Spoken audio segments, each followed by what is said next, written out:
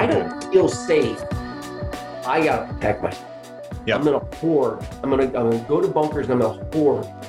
And I'm going to hoard initiative, ideas, conversations, resources, collaboration, communication. I'm going to hoard stuff if I don't feel safe. And one of the things that makes me feel safe as a leader is I can trust their word. Actually try to live out the values. And in the moments when they kind of can't and they're off the bubble, it bothers them. It makes me feel good that it bothers them that they could still live. Because if it doesn't, I kind of worry about where your heart's at.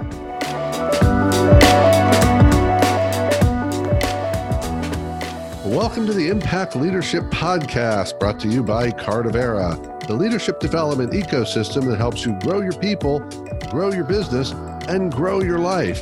Today is episode 45, and our special guest is Dr. Kevin Basic. The title today is Declare Your Identity and Live It, the leadership keys of vulnerability and integrity. Kevin is the president of Basic Insight, a company that helps energize and equip organizations to lead with character. We're going to be talking today about values-based leadership. Kevin is a former U.S. Air Force Lieutenant Colonel, spent 23 years in the Air Force teaching and studying and applying values-based leadership development. He's got some amazing ideas to share with us today. We're going to be talking about the cores of leadership, about vulnerability, about building and breaking trust. We're going to talk about the importance of declaring your identity to the people you live and work with so they can help you to live it. We're going to talk about what it takes to really build integrity and to break it down. Most importantly, we're going to talk about what it takes to be a leader that people want to follow.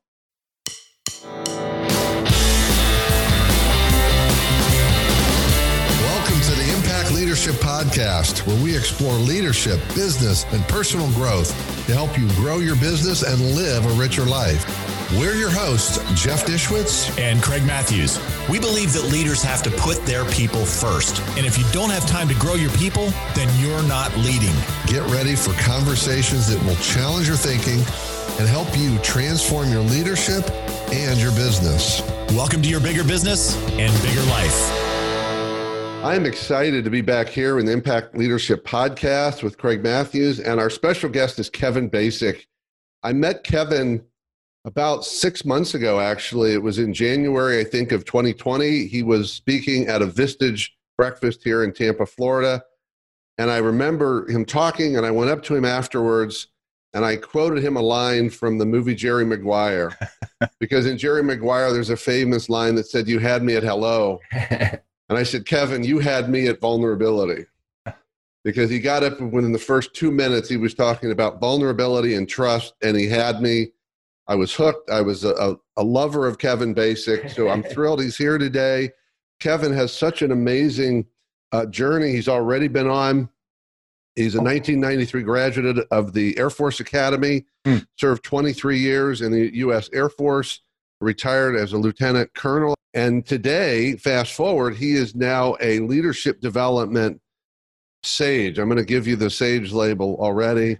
His company is called Basic Insight, which is dedicated to energizing, enlightening, and equipping organizations to lead with character. And something we're going to talk about today, I might as well just tip our hand now, is we're going to talk about values-based leadership, and we're going to talk about the word in leadership, the foundation, which is trust.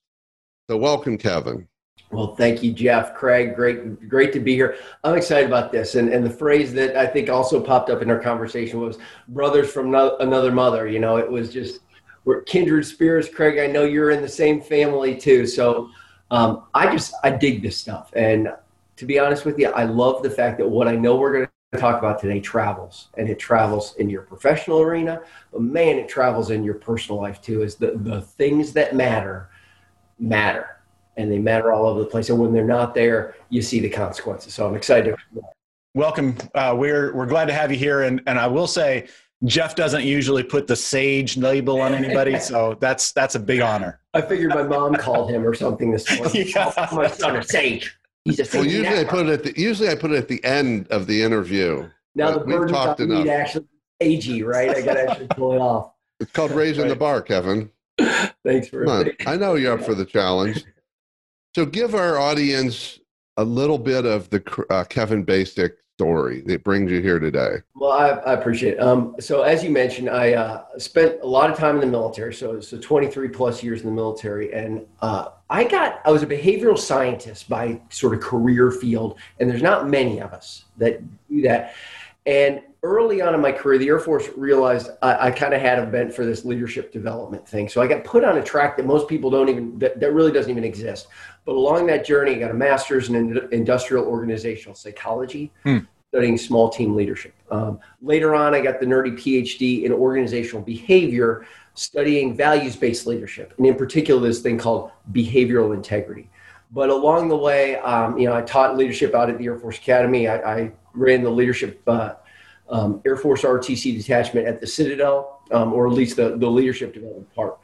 I got pulled up to run leadership development nationally for Air Force ROTC. So any college or university in America that had Air Force ROTC, I had the leadership piece.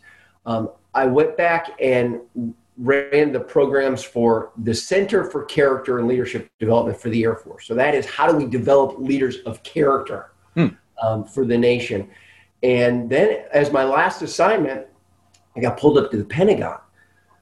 Because of my background, they said, hey, in about 2013, 2014, there's a bunch of senior officers who were doing things that they knew better than to do.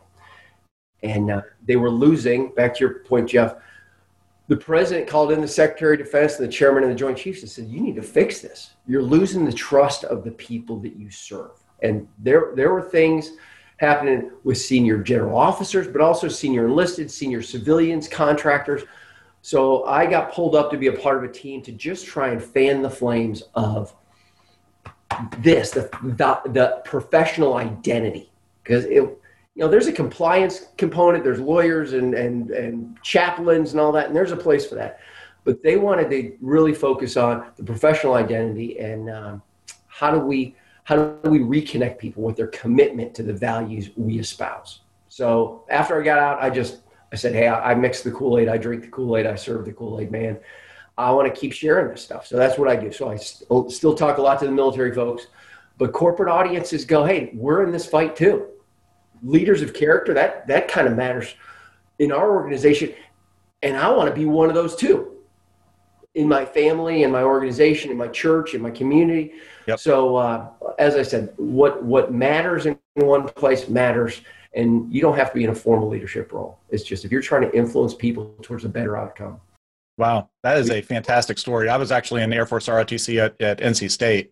Hey, all right. So, yeah. So I was the chief of training. So awesome, man. Field training thing. I ran all the field trainings. I wrote the field training manuals. Went through field training. Went through light aircraft training. So Jeff Craig will start twitching in a little bit. That's right. Well, I think it's fascinating. When you look at the military and you're talking about heart, oftentimes the outside world doesn't really understand that is a core of the leadership training that goes on. Oh yeah, and Jeff, when you brought that up, the idea of vulnerability for so long in the military was the mental model was that is weakness. You don't show vulnerability. Especially if you're in a leadership role. And I got to say, I'm confident that for the most part, I think the cheese has moved. The pendulum has swung because we've seen the power available in a commander, in a leader, a supervisor, formal or informal, that just says, hey, I need you. I'm struggling with this. I could use your help.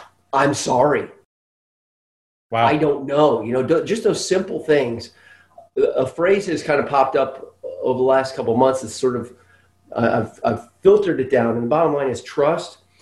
Trust is a volley, right? There's a relationship there somewhere. It's a volley, and it's usually a volley to forehands if it's healthy, because we can pick up the pace and you start to build it and it feels better. But somebody's got to serve. Wow, I have never heard that analogy. That's awesome. And so often when we're at a point of distrust or dysfunction in an organization, it's the leader's opportunity to step forward and just serve and say, I'm trying to be a better leader than what you've gotten, and you deserve better. And we've all got maybe a little bit of a stake in where we're at right now, but I own that I've contributed to it, and I need you, and I need some help. And I've just seen the Dukes go down, and new conversations start when vulnerability shows up when offered by the leader. Okay, well, we can stop now. That's all we needed. That's a wrap. Thanks for putting a bow on that about, those few minutes, Kevin. No, we're going to do more, folks, but that, you just did it. You dropped the wisdom bombs, boom, boom, boom. And I'm no surprised there, Kevin. So many things I want to touch base on. And I love that you talked about the idea of vulnerability, and especially in the military, because like Craig said, there's so much of this belief that that's the opposite of military leadership. And so I have a lot of people who say, I don't want to learn anything about military leadership because that doesn't apply. And it is the epitome of autocratic leadership. And what I've learned as a student of history, and I don't know if we've even talked about it, probably the leader that I most look up to, that I want to most be like, is a military leader, actually. And it's Major Dick Winters from Band of Brothers. Band of Brothers, you bet. And what a humble, vulnerable leader. Yeah, exactly. And I had an opportunity many years ago, and I believe it was before he had passed, to meet a couple of the men that served with him. And I asked them about Dick Winters, and what they said, the one man, it was Wild Bill Garnier, said, Dick Winters is not only the finest leader I've ever known, he's the finest man I've ever known. Right. And to me, that you're done. If that's how you show up, that's what leadership is, to have people see you that way and follow you that way. That's about trust, vulnerability. So it's just, it is beautiful stuff, Kevin. Yeah. And that, that authenticity is a reason that it travels from space to space, is people see through it. When you're trying to sort of posture yourself, click, I'm in the leadership mode right now, and then I go back to my family or my personal relationships, I'm a whole different cat. Is you can only keep that up for so long, and people start seeing through that. But when you're on the hunt to just get it right, you're going to be on the hunt whether you're in an office in cubicles or you're out on the battlefield or you're in the boardroom. Is you feel it in your gut when we're drifting away from our values, or I'm not who I promised myself and I was going to be. That is so important. So it shows up everywhere. And that whole series is just so powerful because it showcases the strength that comes from that humility and vulnerability. It doesn't have to mean you don't hold people accountable. Vulnerable. Right. You can lovingly hold people accountable and uphold standards. The power and the humility and the vulnerability is you're holding yourself accountable too, and people are watching that game.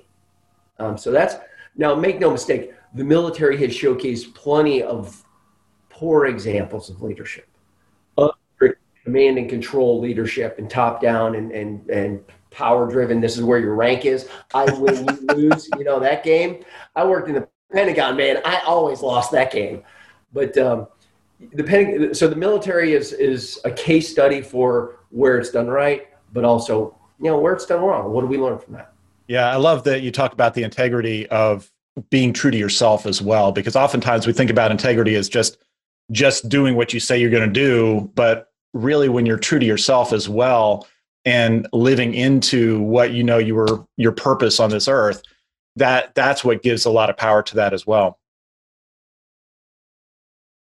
So Kevin, you used a phrase in your opening that I don't know I've really heard at all, but not very often, which is behavioral integrity. Yeah. So tell us more about what that is. So here's how I kind of get connected with the academic terminology, the term. And there's a scholar by the name of Tony Simons out of Cornell who's kind of coined this term and has done a lot of the research in the area. So I was at my PhD program at Florida State, and I was telling my advisor this story. When I was a young officer, I'm on a golf course in San Antonio, Texas, and I meet up with this guy. I get paired up with a dude who plays some golf, right? And he finds out I'm in the Air Force. Hey, I was in the Air Force too. I was enlisted. I got out. I got back in he was got his degree, got back in. I was in technology back in the time. The guy's from Boston. He's like Norm from Cheers. You'll love this guy. And he said, I got out after a few years and I stayed in the technology arena. And I'll be honest, I kind of hit the lottery. So this is in 95. So he owned his own personal computing consulting company back when that industry was just starting out. So this guy's killing it. And he was obviously very successful in his personal life and his professional life. I just like what I saw in this guy. So we finished the round and I said, hey, Don, I'd love some just mentoring from you. I think you got some secret sauce that I could benefit from. So can we grab a beer? So we grabbed beers and I said, here's the deal, man. I don't want to backstab or brown nose, but what can I do to set myself apart, right? And he said, I think I got what you're looking for, brother. He goes, first time I made 35 grand, I thought I'd become successful because I'm a young person and I'm just sort of separating myself from the pack. And I'm thinking, why is that? What seems to be making the difference? He said, I know my job and I bust my butt. He said, first time I made $250,000 in a year. I thought, okay, I'm pretty much qualified successful now. What seems to make the difference? He said, I know how to manage projects, I know how to lead people, still got the work ethic. First time I made $1 million in a year, the dude says. I got scared because I'm watching other people work themselves out of health and family and jobs and all that, and it's just working out for me, right? He said, so I'm waiting for the shoe to drop. And then I noticed something. And once I noticed it, I couldn't not notice it. And it's the goggles that became my dissertation. He said, here's what I think it is. Be the one who does what you say you're going to do. And I said, oh, that's it? He said, shut up, that's it. That's the problem right there. You think you're that guy. You're not that guy. You're not always that guy anyway. And here's the deal. Here's where the magic is. Life is just moment to moment. Doesn't come at you all at once. It comes at you moment to moment. And this is why it's behavioral integrity, by the way. It's a string of unending testable moments, right? It's a mountain with no top. But if in the moment you recognize and acknowledge that you are not, here it is, in integrity. Integrity just means wholeness and oneness and alignment. You, in this moment, are not in integrity with the word you gave, the promise you made, the commitment you've given either to the other person or to yourself, or the values you espouse, whether you verbally espouse them or you're kind of bought into them. In this moment, you're here, right? You're not, doesn't make you a bad person, but make no mistake, you're here. He said, if that bothers you, that alone will start to set you apart. Because there's a cost, and the cost usually shows up like trust. That's the cost, whether it's trust with yourself or somebody else. And you got a choice. When you are here, you got a choice. You can either fight like heck to get back in integrity, and you still got a little mess to clean up here because you were here, or you just let it ride, and this is going to get bigger and bigger. So the idea of behavioral integrity, and here's the academic side, it is the perceived pattern of alignment between the leader's espoused words and values and their actions. It's so easy, but the problem is everybody thinks they're that guy. They think, I'm pretty much good to go. Because we judge ourselves based on our intent. Yeah. We judge others based on their actions. We judge ourselves based on our intent. And let me finish by saying this. I heard this great quote from Bob Keegan. He's a change management scholar. He's the guru. He's the real guru. And he offered this little puzzle. 14 frogs are on a log. Okay. 3 of them decide to jump off. How many frogs are on the log? Okay. So how 14. many? There are still 14 frogs because just deciding is different than actually jumping. And we all have great intention. We all have commitments. But do we live them out? And we don't live them out all at once. We live them out moment by moment. So good. Personal life and professional life. Yeah, what we look at Cardavera is really the integrity and values is the core. That's the bottom of the pyramid, the foundation on which everything is built. And then we look at the interpersonal skills and the emotional intelligence. And then we look at the technical skills. And oftentimes people say, okay, the technical skills is what we look at. And to your point of the person that you were talking to, he was talking about the success at the early stages was really about his technical skills. Yeah. And when he finally got it, when he got that greatest level of success, that was where he was converting that now into his integrity. Yeah. And now with your technical skills, you've got to deliver on your promise. Oh, sure. Absolutely. But I think as we move up, there's interesting research by Gordy Curfey, Hogan and Curfey, that say subordinates, actually, when they look up at their leaders, what they want from them is character. Yes. When leaders look down on their subordinates, what they tend to want or focus on is sort of technical performance, which explains one of the reasons why, who does the promoting? It's these people over here who are looking down. It explains one of the reasons why toxic people can move up because the leaders are focused on sort of technical performance. Interesting. And then all of a sudden they get up to leadership position and everybody's looking up at this leader going, they hit their numbers, but there's body bags everywhere, man. And the culture's destroyed. How did they get to this level? Well, it's because the people doing the promoting were focused on the numbers. And what we know from toxic leadership is toxic leaders are good at kissing up and kicking down. Usually that's how the system's sort of set up. But you've got to be able to deliver on your promise, your customer promise, on the technical stuff. But man, when you're in a leadership position, it's delivery on the values-based promise that really matters, because especially in times of change and uncertainty, I mean, here we are in this COVID pandemic, but there's always volatility and change and uncertainty and all that. Bottom line is people look to their leaders and they ask two questions. Am I safe? Are we safe?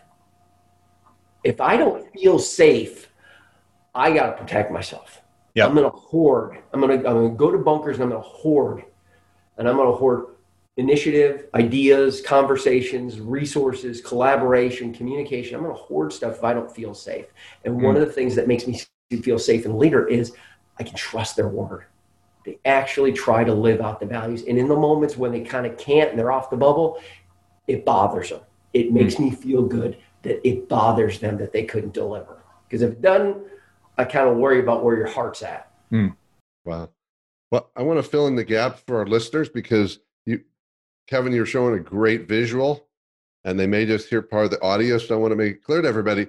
So Kevin was showing is, your hands sort of lined up, but what happens when you get out of alignment, it's off at an angle and it creates a gap. And what he was saying is if you don't address it, that gap continues to grow. And I love, Kevin, I love that this is about integrity because I'm with you. I think people are terrified about the idea of integrity because people want to believe they are high integrity people. Yeah.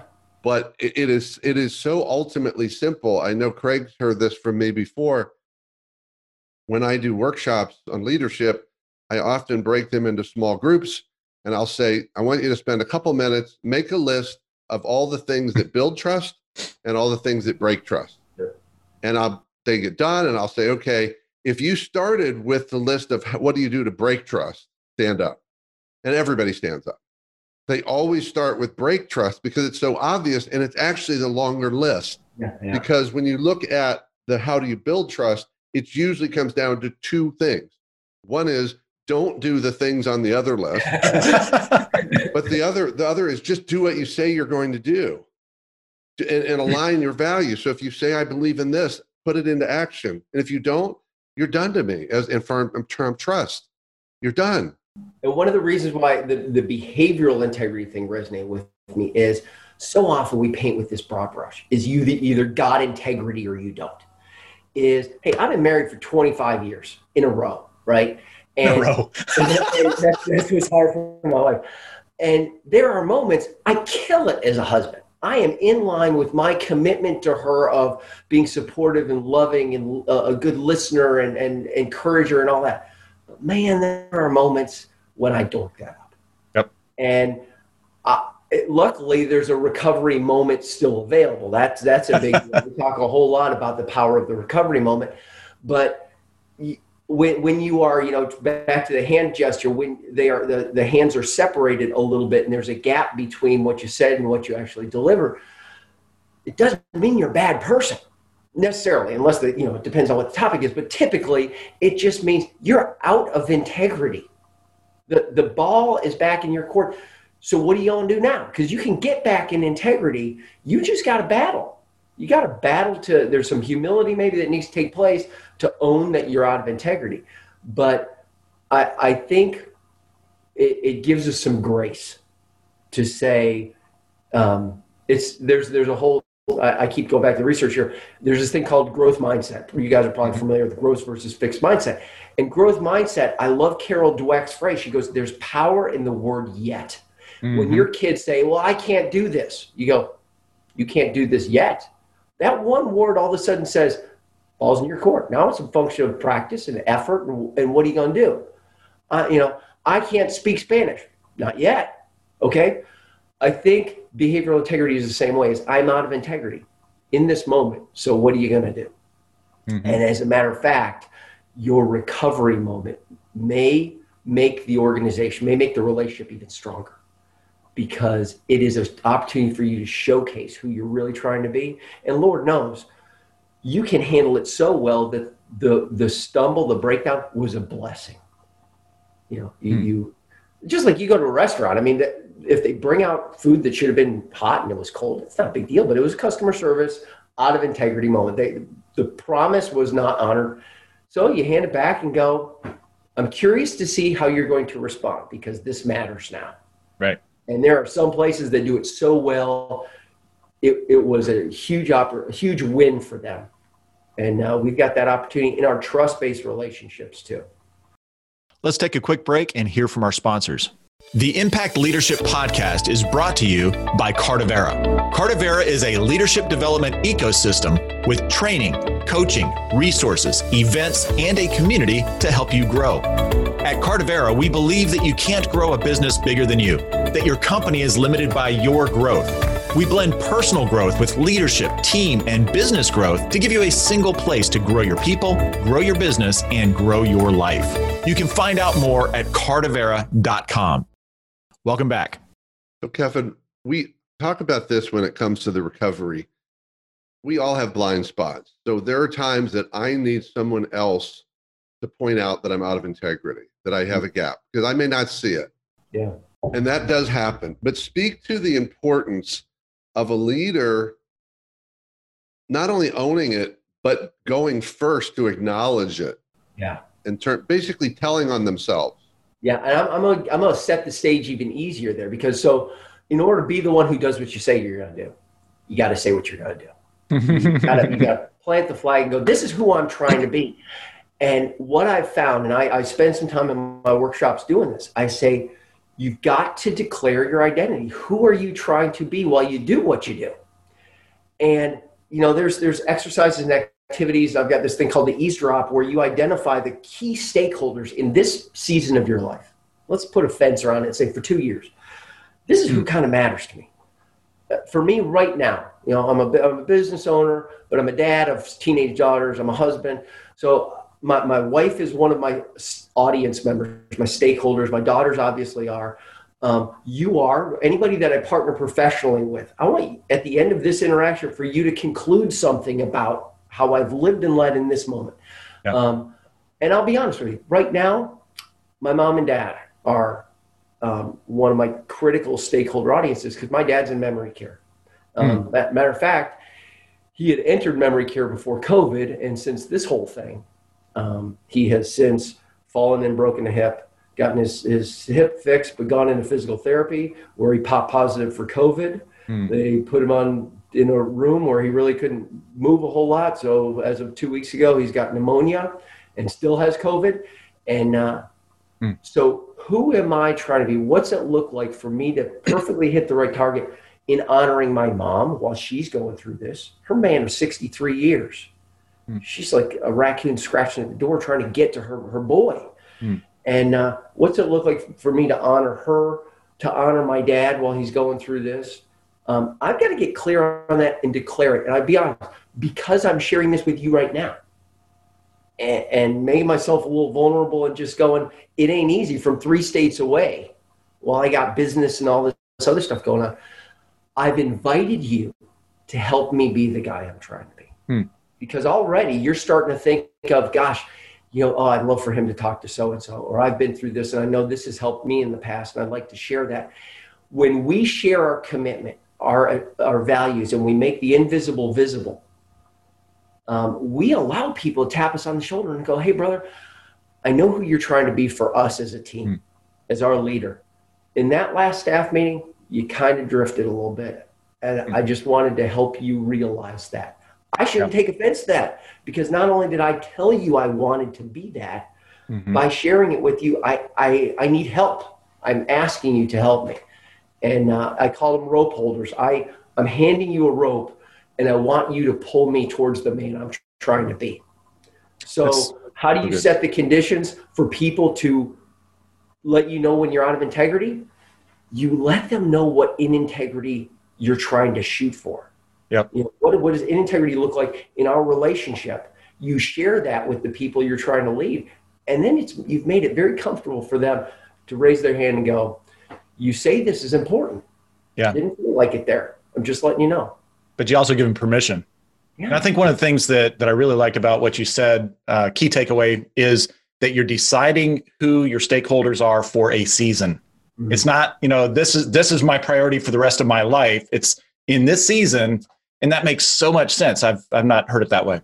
Yeah, and for me, the process showed up because, in the military, you're changing jobs every 2 years. So what I would do is at that sort of season of transition, I would say, what did I learn coming out of this last season? Strengths and weaknesses, man. I got to shine a light on this stuff. I notice I tend to do this. I tend to build things that don't endure after I leave. I've noticed that I don't do the hard work because I'm the energy, I'm the heart guy.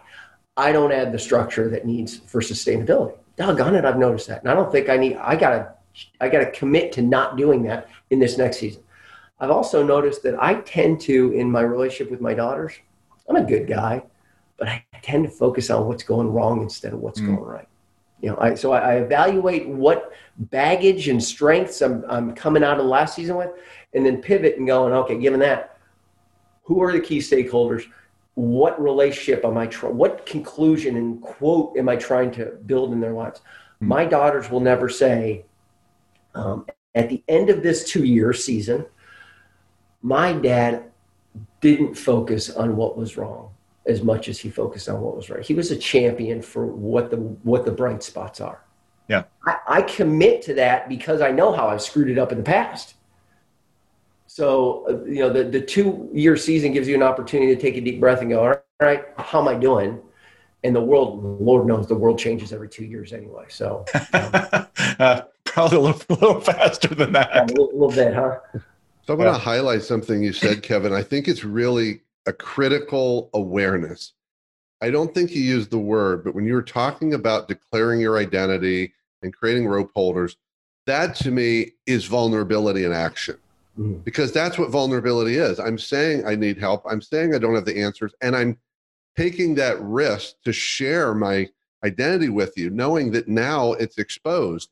Because so many leaders, I think, struggle with vulnerability for 2 reasons. One is they don't know what it is. So they think it's all about, well, I have to be this emotional puddle now. Exactly. And it's about vulnerability in action. And I've seen this so often. And when you were talking, a story flashed in my head of a coaching client, and I'll do the short version. He wanted to do a better job of being home for his wife. Mm-hmm. He realized that he was not doing a good job of just being there. And I said, well, what kind of commitment do you want to make? And I will tell you, it took 20 minutes to actually have him make commitments. It was, well, I'm going to try and do this. I'm going to try and get home for dinner. It took 20 minutes to get him to say, at least twice a week, I will be home for dinner, and acknowledge that meant in the door. He's in the door, ready to sit down for dinner. And after 20 minutes, I said, there's one more thing. He said, what's that? I said, you have to go home and tell your wife. And he said, why would I do that? And I said, well, we're going to need another 20 minutes because there's so much resistance. Yeah. I think there's so much resistance to actually being accountable and being that's the vulnerability of it. And so I love those very tangible examples you gave to people and to leaders of how to be vulnerable and to take that risk, because it's a risk. It's a risk you're going to mess up, and you will. I love it. And I've seen the exact same thing, Jeff. And I work with CEOs. You heard me at Vistage. So what I'll do is this, what I call the Post-it. This is just the toe in the water part for the bigger workshop. So I'll say, we've talked about behavioral integrity. We've talked about to be the one who does what you say you're going to do, you got to say what you're going to do and what you're going to be for these key relationships. Because life and leadership is all about relationships.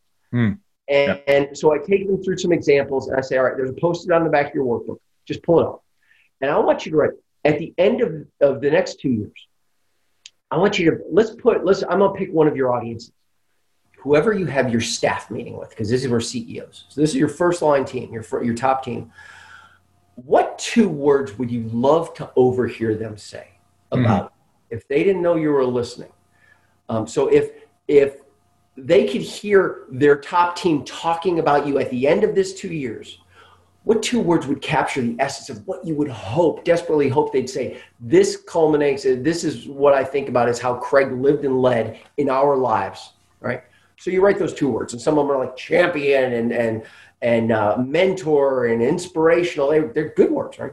Then we spend some time. Take about 2 minutes, turn to the person next to you and say, here's what I mean by those two words. Okay, because right now they're just bumper stickers. Here's when I say it, I want them to feel like I actually delivered on the promise of our company and this is good stuff. Now they're getting all fired up. They're beating their chest. I want to be a coach and champion, right?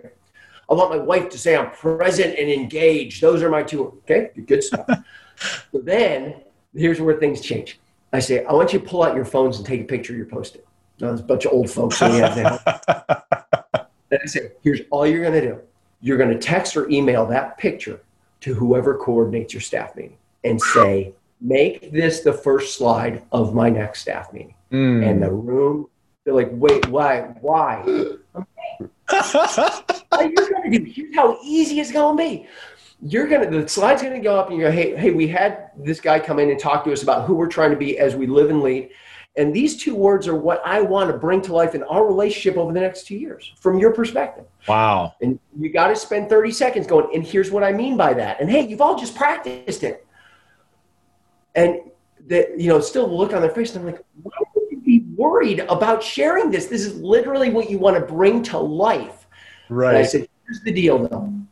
After you explain what you mean by those two words, all you're going to do is go, okay, now on to our staff meeting. Click and move on. And all that's going to happen, everybody in your room is going to go, all right, let's see. Because it's now a testable moment. Everything is now a testable moment for those two words. Because there's some people around the table going, I wouldn't say that word right now, I'll tell you that. Not based on how you just handled last week. So if you're serious about bringing it to life, you got to engineer it. And you engineer it in the moments. But you've just put it up there. And if you do a good job explaining, here's why I want to be this for you, what have you done? You just handed them a rope and said, help me be this. And when I'm not being this, pull me in the right direction. Wow, that's the pucker moment. Oh, man, but that little post, as soon as they take that picture, like, wait, I'm supposed to do something with this? Well, Kevin, I have a question about that. So what's your guess? I know it's a guess. What percentage of those people in the audience either don't actually text it or they text it to themselves but tell you they sent it? Yeah, they're just clicking. Their phone's not even on, right? Yeah. You can see in the eyes of the ones who are hands down going to do it. I mean, the 5 to 10% are just, they're like, this is it. They have a heart for this anyway. It's just a new sort of technique to deliver on what their conversation typically is anyway. There are some who are just like, not a chance. I know my team. They already explain away. I know my team. They wouldn't get it. They're not smart enough, or they don't understand. Yeah, I understand. And in the middle, and you can see them just sort of go, I do believe this. I buy it, but it's uncomfortable because I don't know how it's going to go. Or I know that I've got to deal with me out of integrity there. And all I can do, my technique for trying to warm the water is to model how often I've screwed it up. It is to say, let me tell you a story about when I've said I was a champion for this, and then I was up in the middle of the night staring in the mirror going, literally, basic, what do you stand for? This is an at-bat to prove it. You're either all talk or you're bought into this. Yes, it's uncomfortable, but this counts. This moment counts. Yeah. And I've had dad moments where I've said in my heart, I want to be present and engaged. Mm-hmm. And I went to bed going, that was a lousy at bat. I blew it. Yep. But the game continues. New moments show up to say, all right, let me demonstrate I am serious about this, despite what happened yesterday. Fortunately, children are pretty resilient. I've got teenage children now, though, so they remember things a little bit differently. But Jeff and I are on the other side of that. So we have grown children. Mine are 25 and 21, and it's they made it through. We still have a great relationship. So did something right, in spite of them, their dad, right? So it's in spite of me as their dad. No, my mom or my wife did a great job. Yeah, right. Well, bask in the glow of you and I have a different opinion on that, Craig, but that's a whole nother episode. I think that we have an incredible impact on our children in small moments. Absolutely. And that does leave a lasting legacy. It's not always the whole package. So that's just the motivation. So, Kevin, you highlighted something interesting. We had a guest early in the podcast. I don't know if you know Tommy Spalding. Tommy's a dear friend of mine. In fact, I just spent the weekend with him. He's written a couple of books. His last book was called Heart-Led Leader. Actually, funny, Craig, his next book is all about influence. No surprise. Yeah. But when he was on the interview, he said something similar to what you just said. He said, the thing about leadership is it's a choice. Mm-hmm. And he uses heart-led leader and servant leader interchangeably. And he said, most leaders don't wake up and say, I want to be a jerk today. Sure. He said 90% of the leaders you talk to would say, I'm a servant leader. But he said the reality, only about 10% actually are. And like when you said, there's 5 or 10% in the room that said, yeah, game on. I love this. This is another edge for me. Yeah, I'm going to send it to more people. I'm going to send it to my mom. I'm going to give me more Post-it notes, right? There's that group. Give me more Post-it notes. I think there's this huge group of leaders in the middle, which I think all three of us those are the ones we're trying to serve, who are saying, I want to do this better. There's at least some element of awareness or a crack of opening for change. And that's what this message is for. To invite people into that space and invite them into a vulnerable space so they can be who they say they are. The encouraging thing in all this is, and I think, Jeff, we did this in the Vistage session. One of the things I do in my workshop is I say, I'd like to know what the rest of this sentence is for you. If you're going to successfully lead me, someone as impressive as me, by God, you had better blank. Now, I ask that question to CEOs and school teachers, police officers, special forces folks, and the responses are amazingly similar. There's about 5.5 buckets, I say, that emerge. But the number one bucket, the number one is the number one, which is the top lever for influencing people, is if you want to lead me, you better lead by example. Because I'm watching you. And in times like these, I'll go back to that. I'm so sick of this phrase, in unprecedented times. I don't know if we've ever had precedented times, but in times like these, where there's a lot of uncertainty or fear or anxiety, there's gaps in the information. And people will fill those gaps with craziness. Yes. But the best gap filler is your example. As people say, you show me what right looks like. The talk is important because it can signal where we're going and what we're trying to be about. But if the video doesn't match the audio, they're going with the video every time, man. The video, how you actually walk and act, signals to me who you really are. And it drives me nuts when I see a lot of times it happens in sports where they're like, yeah, I know what happened yesterday, but that's not me. That's not me. Well, it was yesterday. Okay, I can't help but conclude, that's at least in you. So how you respond right now is to deny it, which is putting you even worse in a worse corner. But your example is a powerful tool to move the relationship forward, the organization forward. And when we're back to that safety thing, when people don't feel safe, all heads pivot towards the leader to say, show me what right is in this tribe. And your actions are going to be the biggest driver. Wow. Yeah. Kevin, this is amazing.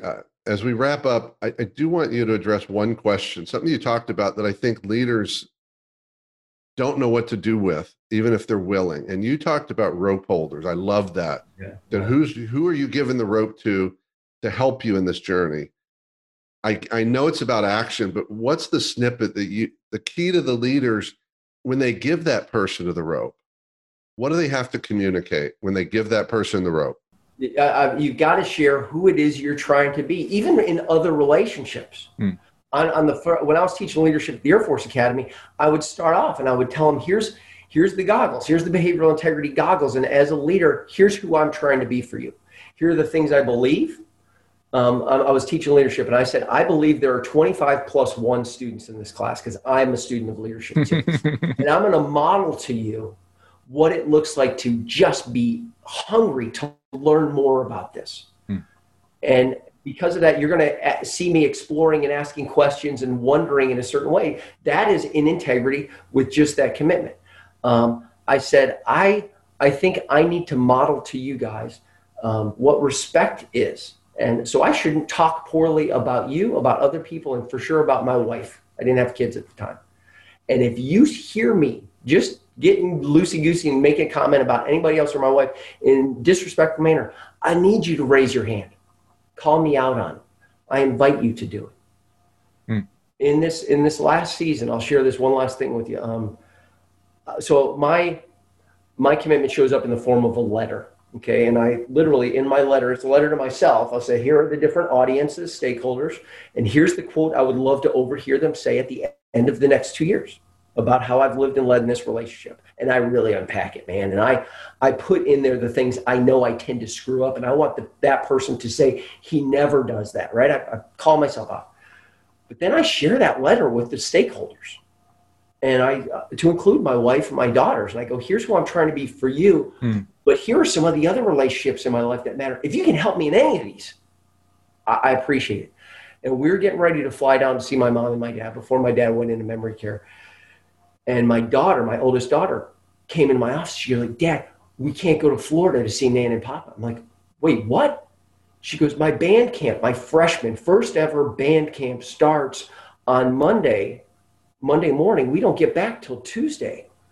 So, and I can't miss the first day or I'll get kicked out of band camp and the sky falls and the world ends and all that. You know, she's 14 years old.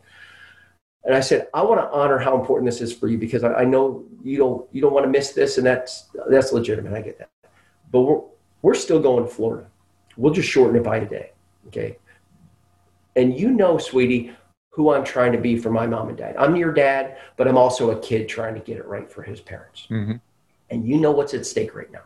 And at the end of my quote, I'll put 2 words, right? What, if I were to boil it all down, what 2 words capture how I want this to be, just like the Post-it, right?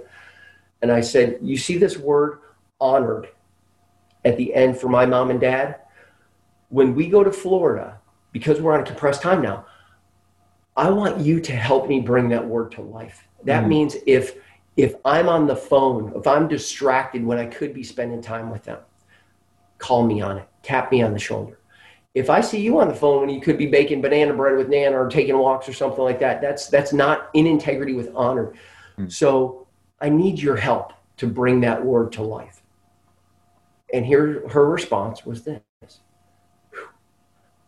Dad, I got your back. Now for a 14-year-old kid to say, I can help you be the man you're trying to be. Wow. For your parents, it's powerful, but it's only possible because I told her who I'm trying to be and I invited her to help me.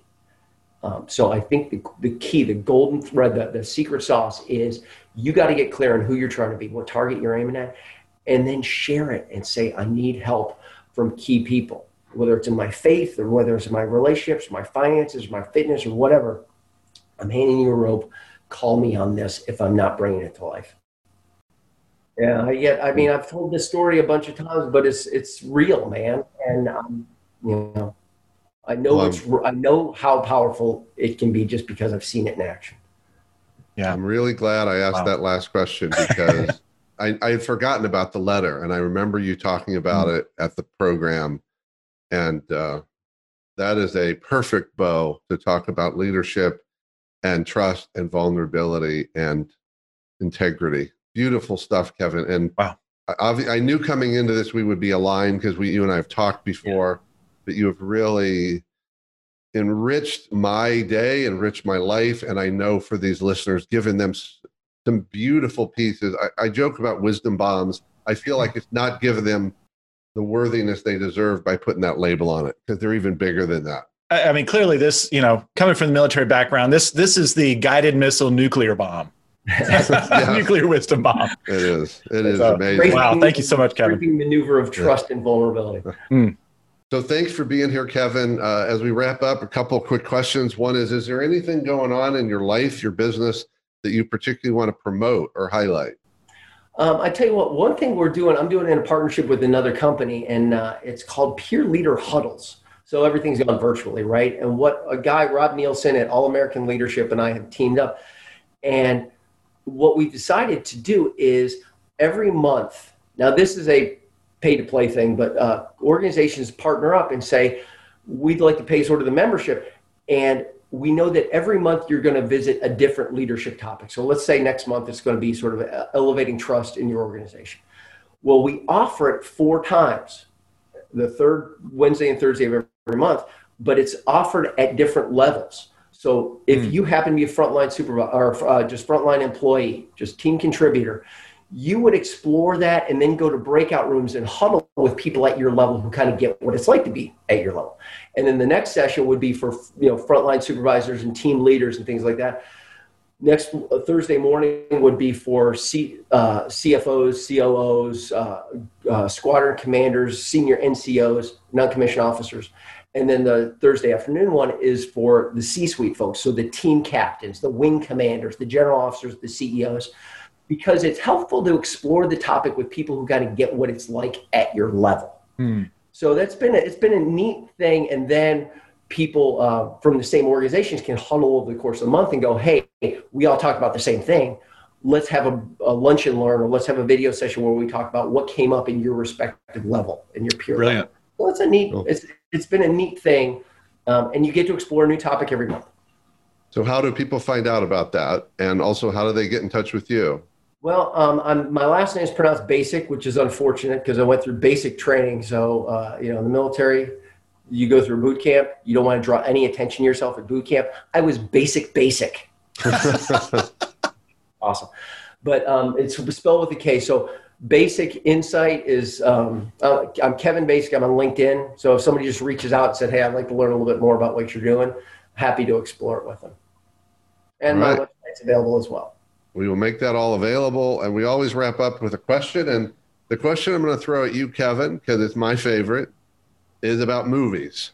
Yeah. So what's the movie or the character, the scene, or maybe just the line that speaks to you about leadership?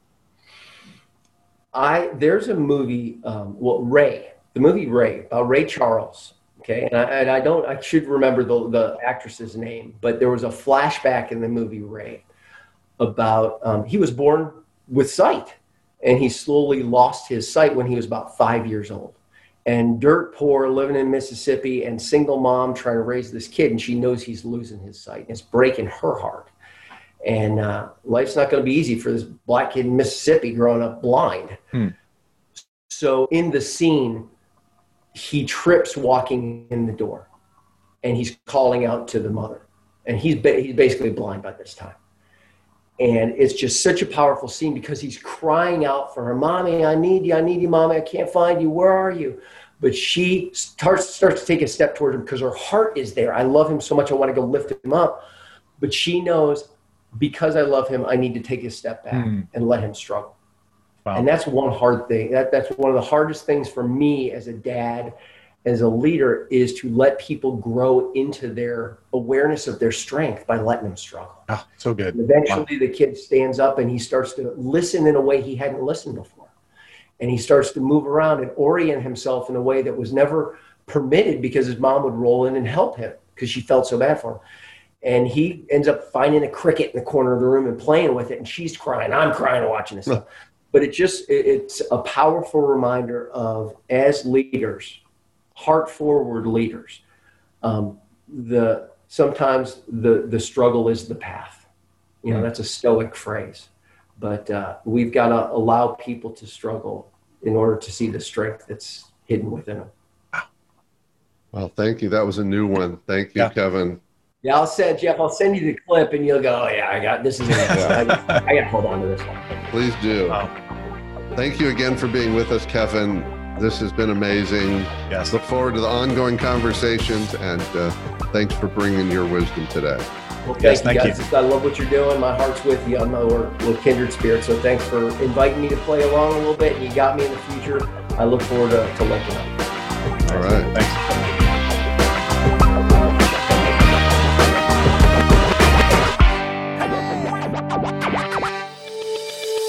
If you like this podcast, you'll love the Cardavera Tribe. The Cardavera Tribe is a community of growth-committed leaders who want to connect, engage, and grow themselves, their people, and their businesses. Cardavera is a leadership development ecosystem with training, coaching, assessments, and events to challenge you and help you grow. And the Cardavera Tribe is a membership like none other. You'll get live access to Craig and Jeff where you can ask questions, as well as masterminds where you can get answers from other leaders who've already solved your greatest challenges. You'll have access to additional interviews and a variety of courses, tools, and resources to help you achieve your biggest goals. We have monthly game days where we have challenges and competitive games to help you grow your leadership capabilities. And you'll get a personal growth Sherpa who will guide you to help you reach your growth goals. To find out more, go to cardivera.com. That's CARDIVERA.com. See you on the inside.